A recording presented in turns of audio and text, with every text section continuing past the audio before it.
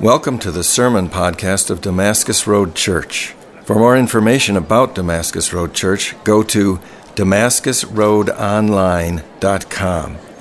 My name is Josh. I'm one of the pastors here, and you don't know me very well, perhaps, because I'm mostly over on the west side, and unfortunately, I don't get a lot of chance to travel over here. So I'm kind of like this relative that you see on holidays. You know, he's a nice guy, but we just don't know him that well, and so you see me on Christmas and Easter, and occasionally. There's a few of you I've gotten to know through Porterbrook and some classes, things like that. But it's good to be over here and hang out on a day other than Christmas or Easter. So it is a holiday, though, isn't it? So that's kind of weird that Tim had me over here on a holiday. I am like that holiday uncle or something. So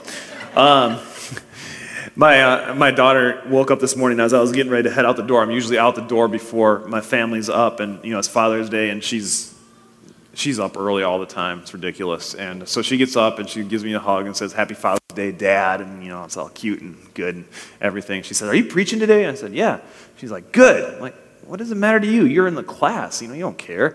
She's like, "Well, you preach longer than Pastor Tim, so I get more time in the class with our teacher." And so I thought about that. And first of all, I am very, very suspicious about her concept of time. Because I'm not sure I preach longer than Tim. I'm going to give it a run this morning, perhaps, but I'm not sure about that. And secondly, it's just cute. Kids are cute, aren't they? You saw the video. A little scary to have your kids answering questions that you didn't know about, though. My kids apparently think I'm addicted to Oreos from the video we played over on the west side earlier. And they're right, so they know me. All right. Do you guys ever play the telephone game? Anybody ever do that, telephone game? Remember that in youth groups or school or something like that? You start the whisper on one side of the room, and you're like, okay, you only get one chance to share it with a neighbor, and then it goes around, and we find out what it says. So I say a sentence over on one side, and it's supposed to travel to the other side, and we see what we have at the end. And it never comes up anything remotely similar, right? We actually did this on the west side this morning, and I said something ridiculous like the purple flamingo flies to Mars on the third Tuesday of the month. And they got it close.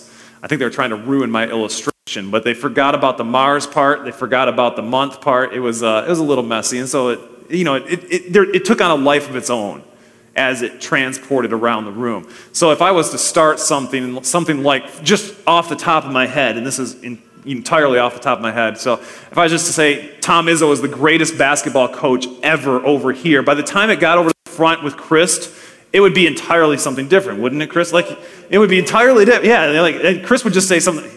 Chris and I have a lot of fun about Michigan State athletics. I'm a big Michigan State fan. He, like many of you, is a big Badgers fan. So, but you guys get the deal. I would say one thing over here, whether it was, whatever it might be, and it could just be something ridiculous, and it would change and morph because it was just a quick relay rather than an extended, repetitious pattern of learning. The reason that you know 2 plus 2, the reason that you know E comes after D is because your teachers and your parents and others drilled that into your head repeatedly, sometimes painfully.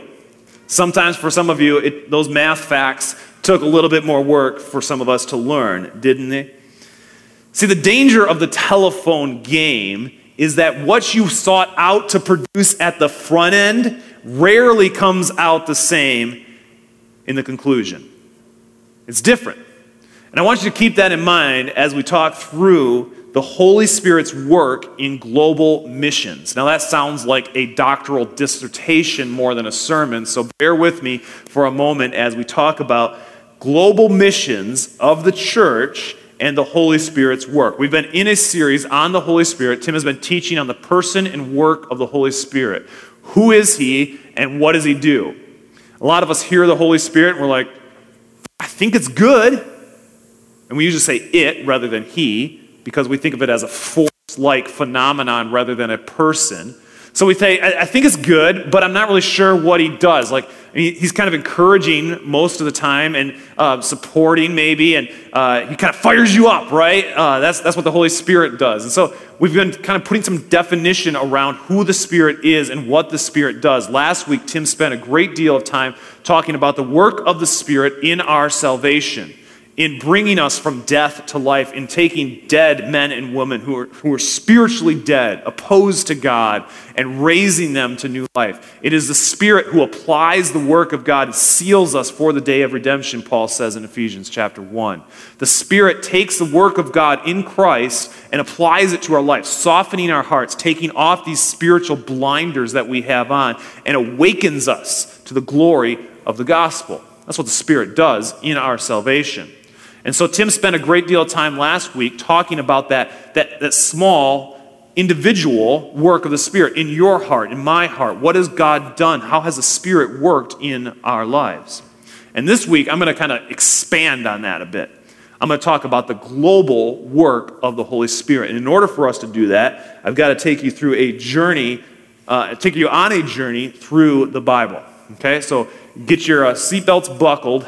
And we're gonna drive through just briefly here. Well, actually, not briefly. I'm lying there. We're gonna drive through relatively quickly. Safer way to say it, isn't it? Maybe? Okay. Gives me a little bit of leeway there then. If I say briefly, you're gonna hold me to it.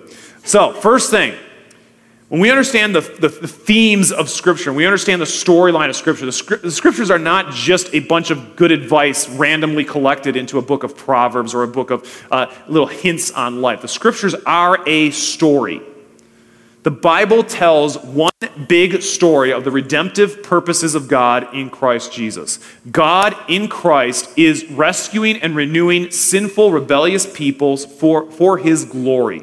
And that's the big picture of the story of the Bible. And the first thing we need to understand is that God Himself is a missionary God.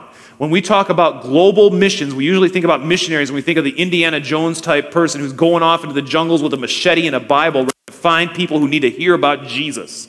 That's our popular imagery of missions. And there are those who, thank God, are going to those who are unreached and who do not know about Jesus. Usually you don't need a machete anymore, you just need an internet connection. But there's a lot of work that's being done to connect with people who do not know the news of Jesus.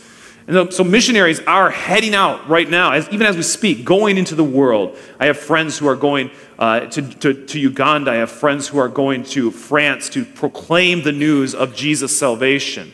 But God Himself is a missionary God.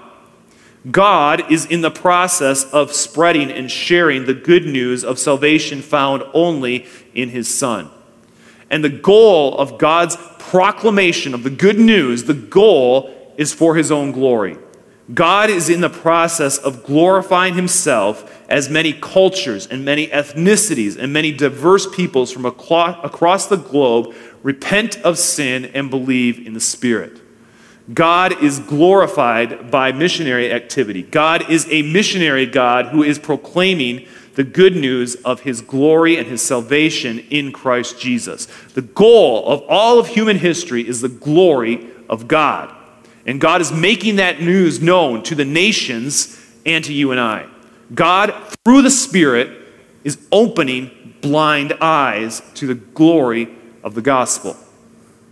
Okay? Tim talked about that quite a bit last week.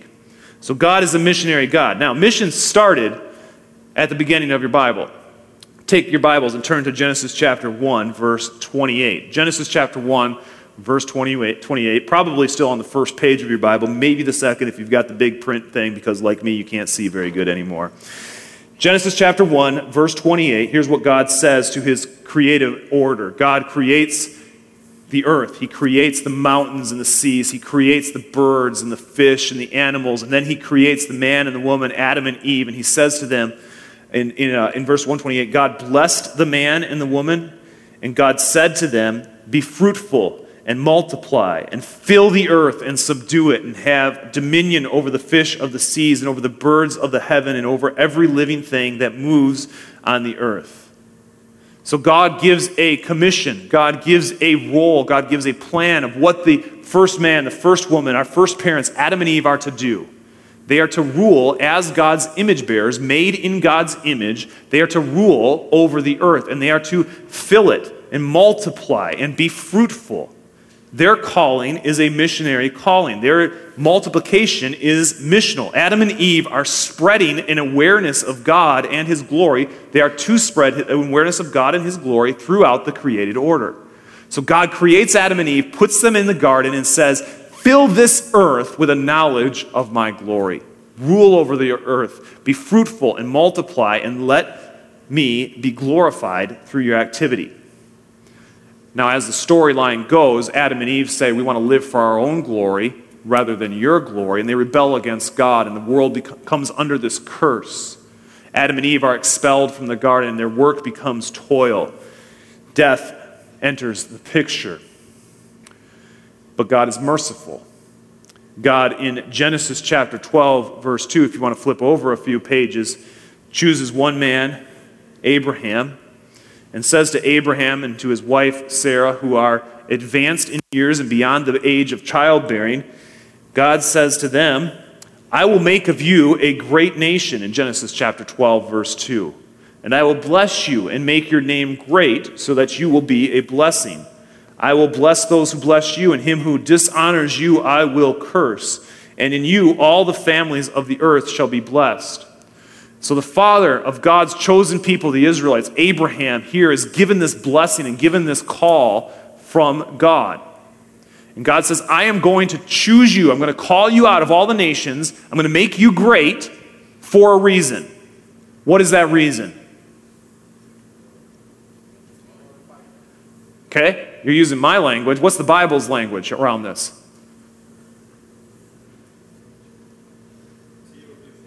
It's going to be a blessing. God is going to bless Abraham and his offspring so that they can be a blessing to the nations. The reason God chooses Israel is so that they can bless the nations, so that they can be a light to the nations. And the last part of that verse says, in you all the families of the earth shall be blessed.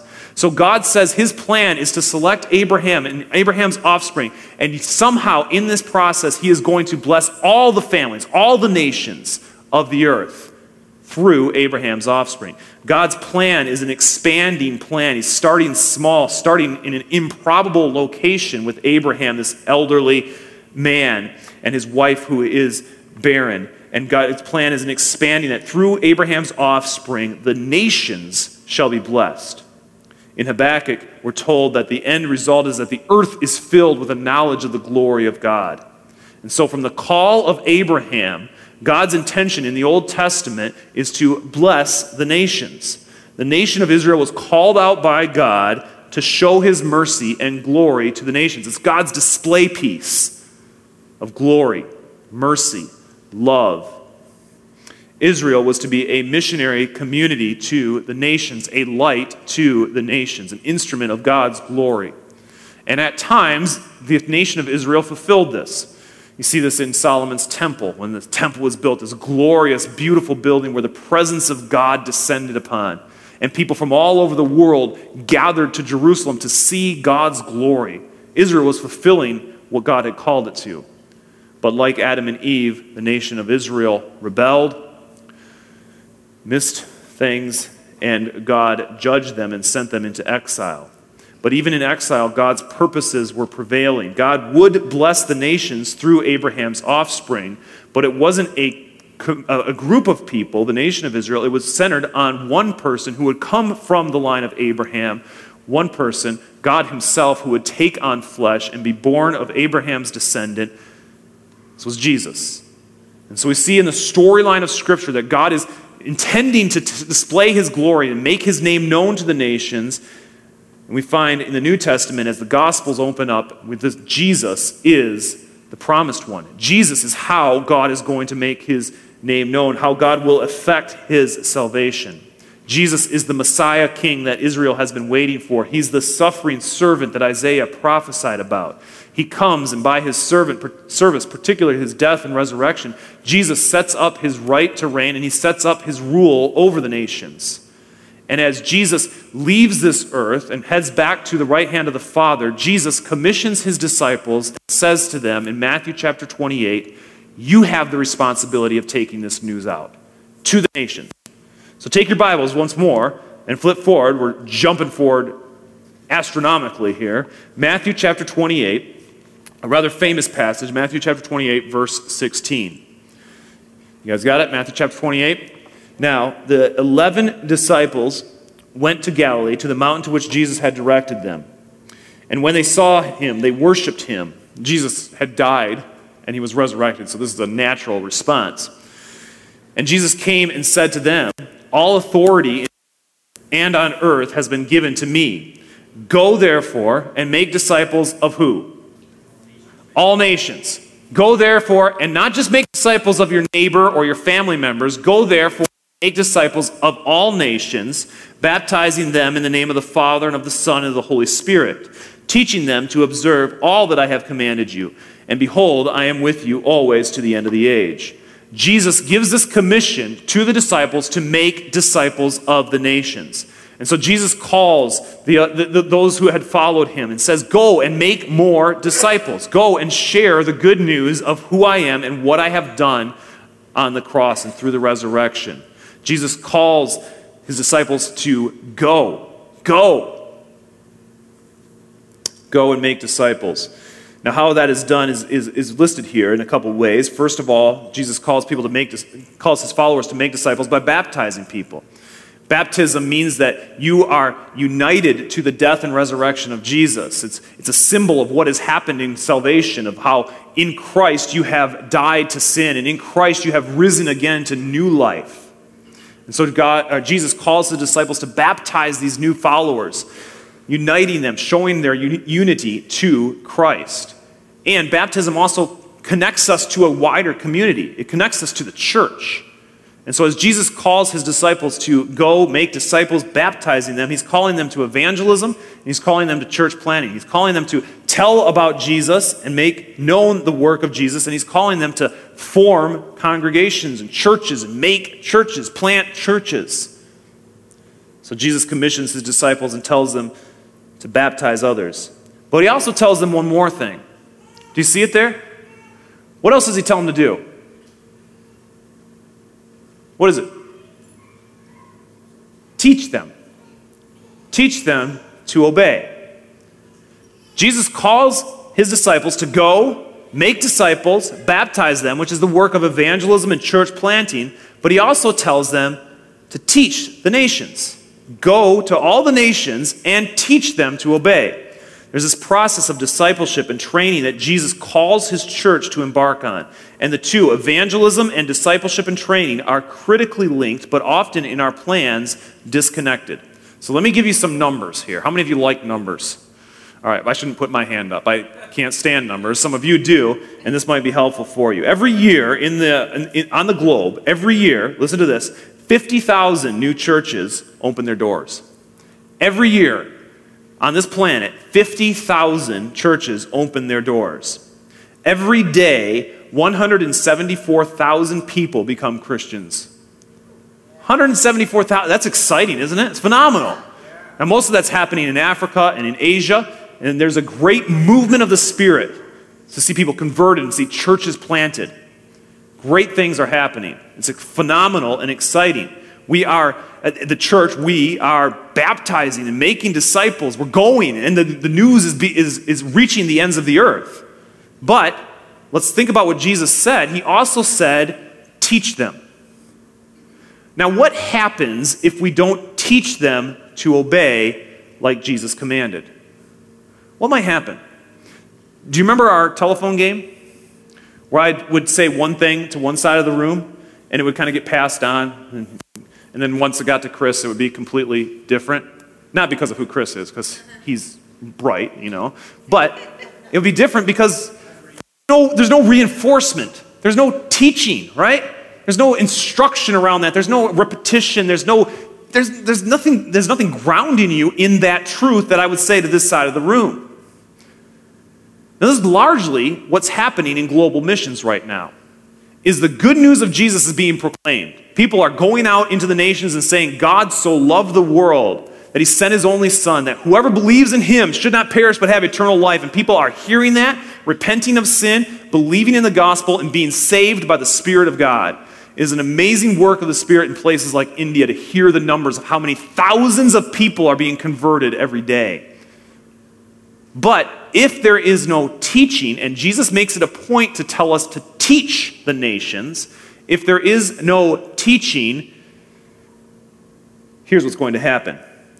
Sociologists and theologians will use a term called syncretism. Syncretism means fusing two unlike things, essentially. And it happens throughout the storyline of the Bible to God's people. In the Old Testament, syncretism happened when the people of God, rather than just worshiping God alone like they were supposed to, brought in idol worship from the nations, brought in worship of Baal or Ashtoreth or other idols of that day in Canaan, fertility rituals and all sorts of other rituals, and it tried to fuse and do a little bit of both. Yes, we'll worship Yahweh, the God of our fathers, but we're also going to adopt this local fertility god. It was syncretism. In the New Testament, it happened when the Corinthian church would kind of bring in the immorality, the practices of the Corinthian city and fuse that, or attempt to fuse that, to their worship of Jesus.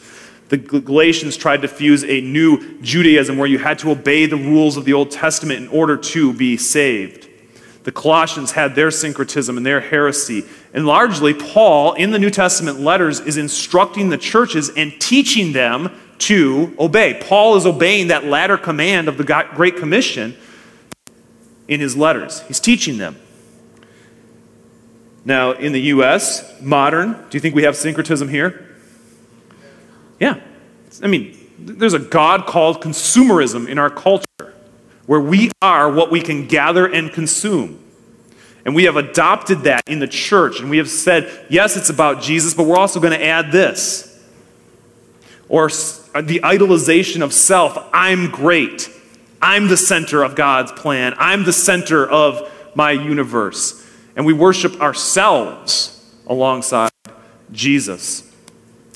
In the modern church globally, syncretism is rampant.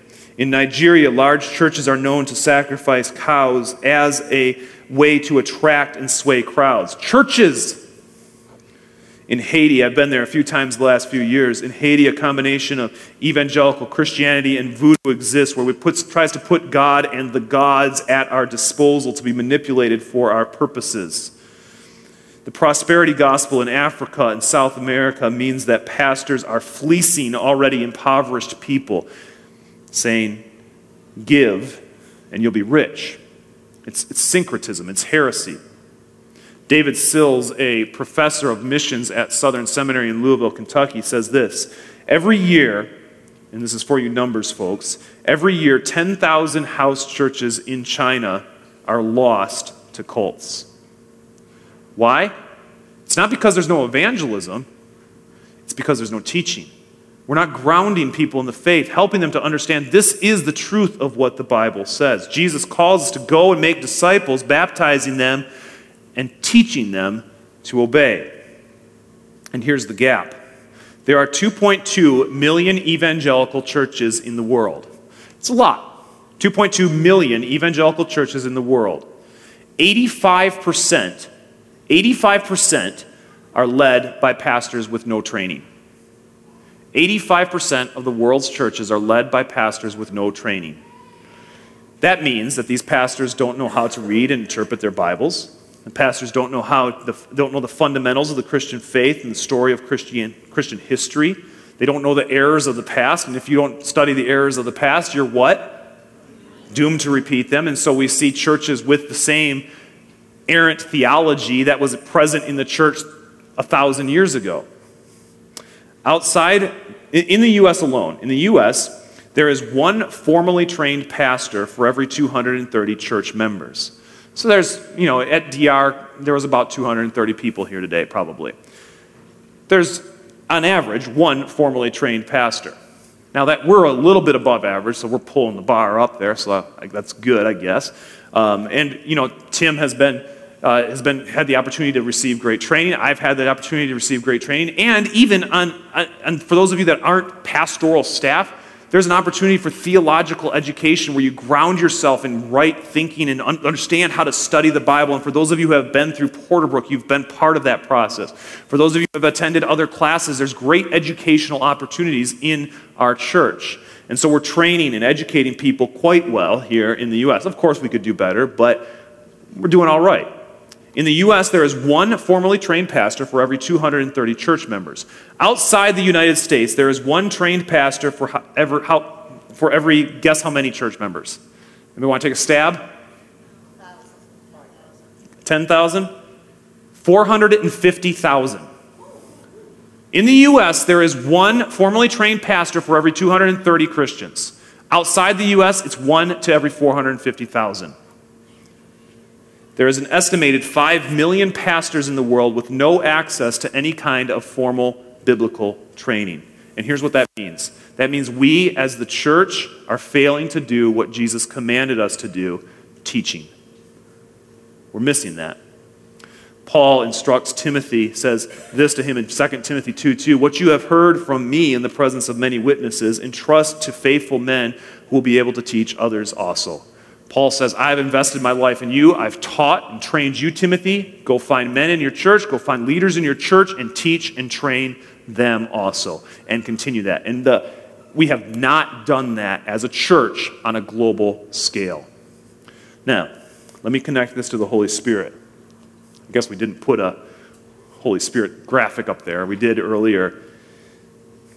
Acts chapter 1, verse 8. Acts chapter 1, verse 8. Turn over there. Just a few pages to your right. Jesus is talking to his disciples shortly before his ascension back to the Father. And he says this, "But you will receive power when the Holy Spirit has come upon you. And you will be my witnesses in Jerusalem and in all Judea and Samaria and to the ends of the earth." Now, many of you have heard this verse. And you've heard it talk about the global work of the church and how we're supposed to be witnesses in our Jerusalem. And our Jerusalem here is, and for you guys, is the east side of Madison in particular, but Madison is our Jerusalem. We're to plant churches and make disciples in Jerusalem, Jesus says.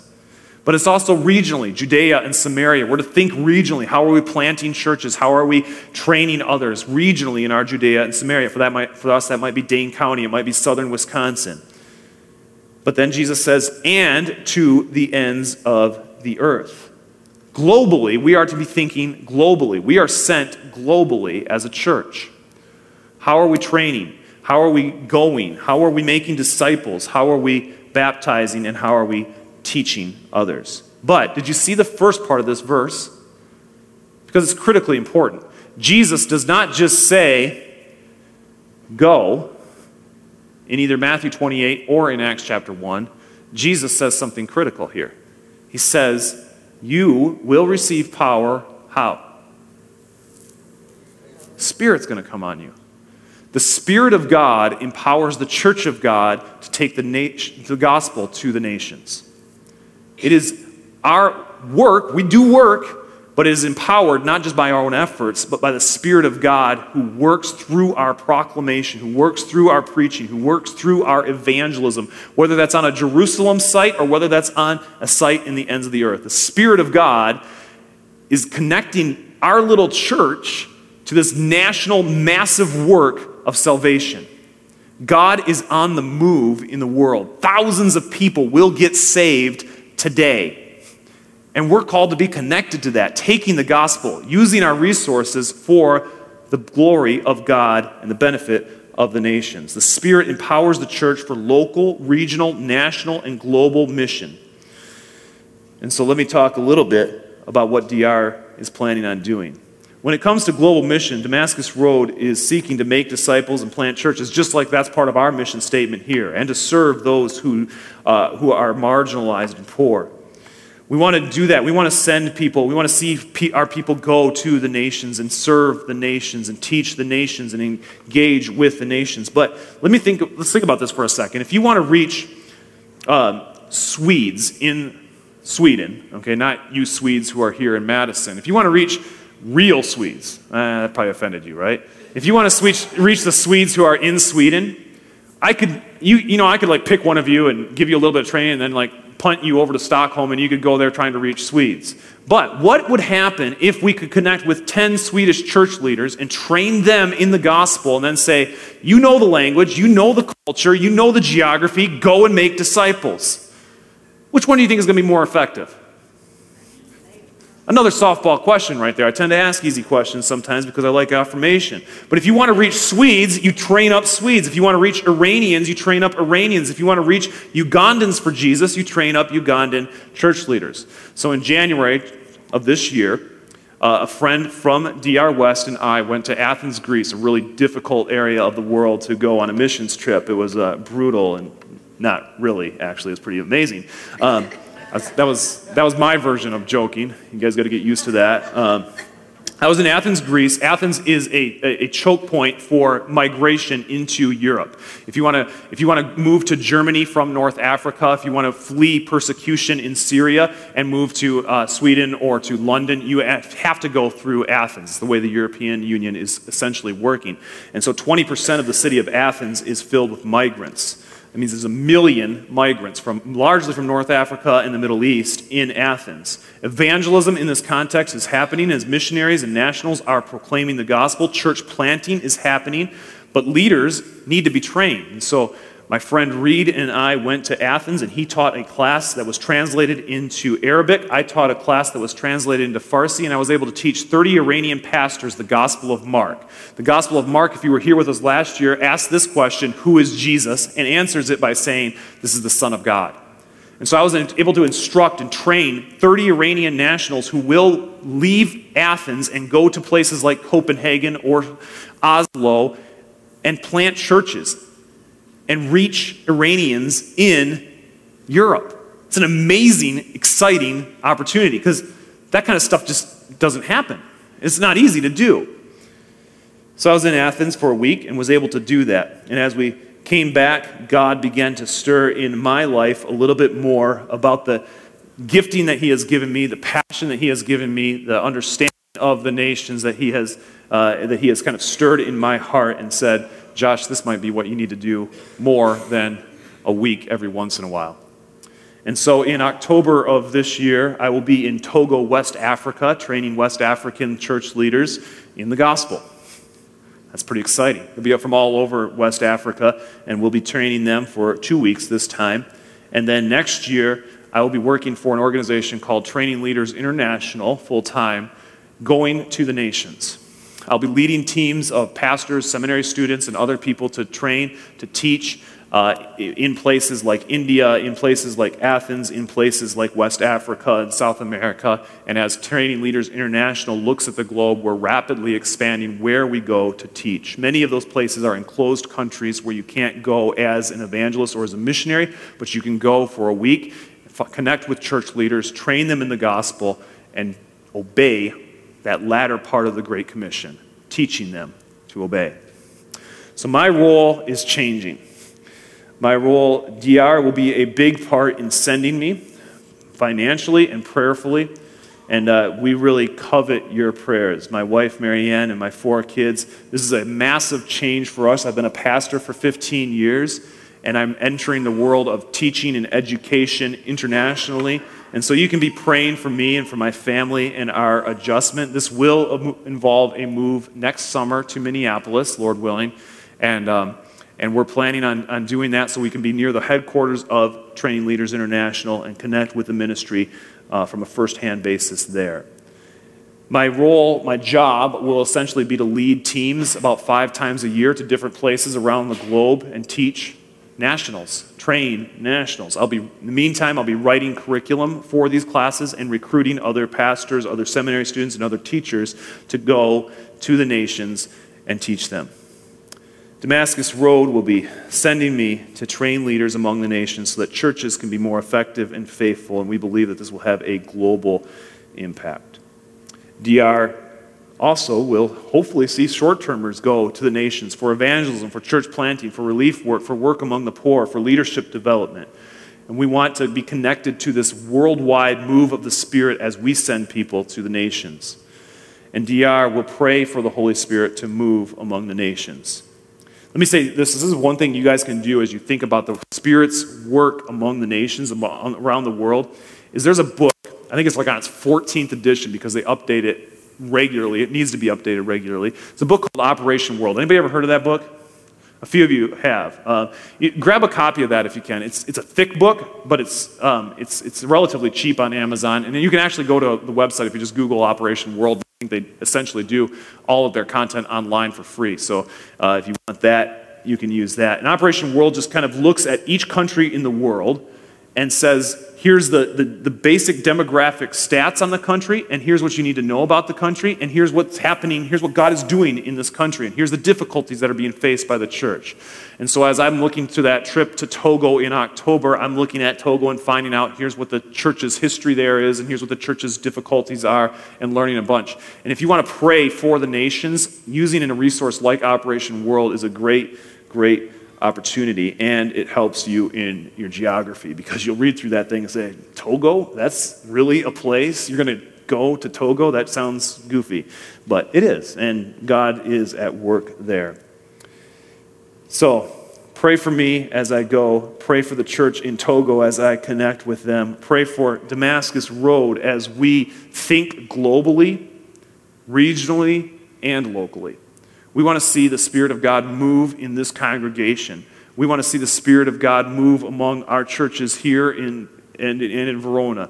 And we want to see the Spirit of God move in church planting efforts regionally. And we want to see the Spirit of God move in the world and be connected to that. The story of God, the story of God's salvation is not centered around you exclusively. The story of God's salvation is not centered around our church. The story of God's salvation is God bringing people from every tribe, every tongue, every nation underneath the authority and reign of King Jesus so that God is glorified. And my role as it shifts here at DR and as it shifts towards Training Leaders International will be to slot into that piece of the Great Commission, teaching them. I love to teach. It's my favorite thing in the world. I like to teach 5-year-olds how to play baseball, and I like to teach Iranian pastors how to communicate the gospel of Mark. And so I'm excited about what God is doing. A couple quick things, and then I'll be done. Back on the table as well, we'll have some up front here. There's a picture of our family with a little demographic, or just the details of our information. If you want to pick up one of those, put it on your fridge, pray for us. We would really, really appreciate that. We need prayer desperately. So grab one of those, put it on your fridge or your dartboard or wherever, and pray for us. And then there are these little brochures that basically explain the organization that I'll be working with, Training Leaders International. It gives you some of the stats, it directs you to the website, it gives you some just basic information about what I'll be connected to and what I'll be seeking to connect Damascus Road and other churches in this area to as we go to teach and train the nations. And then on the back, curved little table back there, what do you call that thing? A communication table, whatever it is. There's a way for you to sign up for our mailing list so that we can kind of regularly update you and tell you, hey, here's where we're going, here's what we're doing, pray for us in this way. And if you want to be connected to that, we'd love to have you just fill out that information, and you'll start seeing stuff in the next few weeks. So we love you guys. We're excited about Damascus Road. God's got good stuff in store here, and God's got good stuff in store for the nations. So let me pray. We're going to invite the band back up here. We're going to celebrate the work of God in our own lives and in connecting us to this global movement of the Spirit. And as we do that, we respond in numerous ways. We respond with song. We respond with prayer. We respond by coming forward. If you know Jesus as your Lord and Savior, coming forward and taking communion, remembering his death and resurrection. And if you know Jesus as Lord and Savior, come forward during the next song and receive that and remember him. So let me pray, and then we'll continue our worship. God, we are so thankful that you have not just called us to do something on our own power, because we are weak. We are incapable of obeying you. But your Spirit empowers the people of God, the church of God, for the mission of God. And as we connect to that, we want to see the nations rejoice in the gospel. We want to see people from Iran and people from Togo and people from Brazil, from Japan, Mongolia, Uganda, all over the globe. We want to see people of many tribes and tongues and nations gathering to worship you, because one day that's where we'll be, among a great heavenly throng of people who are lifting high the Lamb and thanking God for his blood. You are a great, glorious God, and we thank you for the great, glorious work that you do. And in Jesus' name we pray. Amen.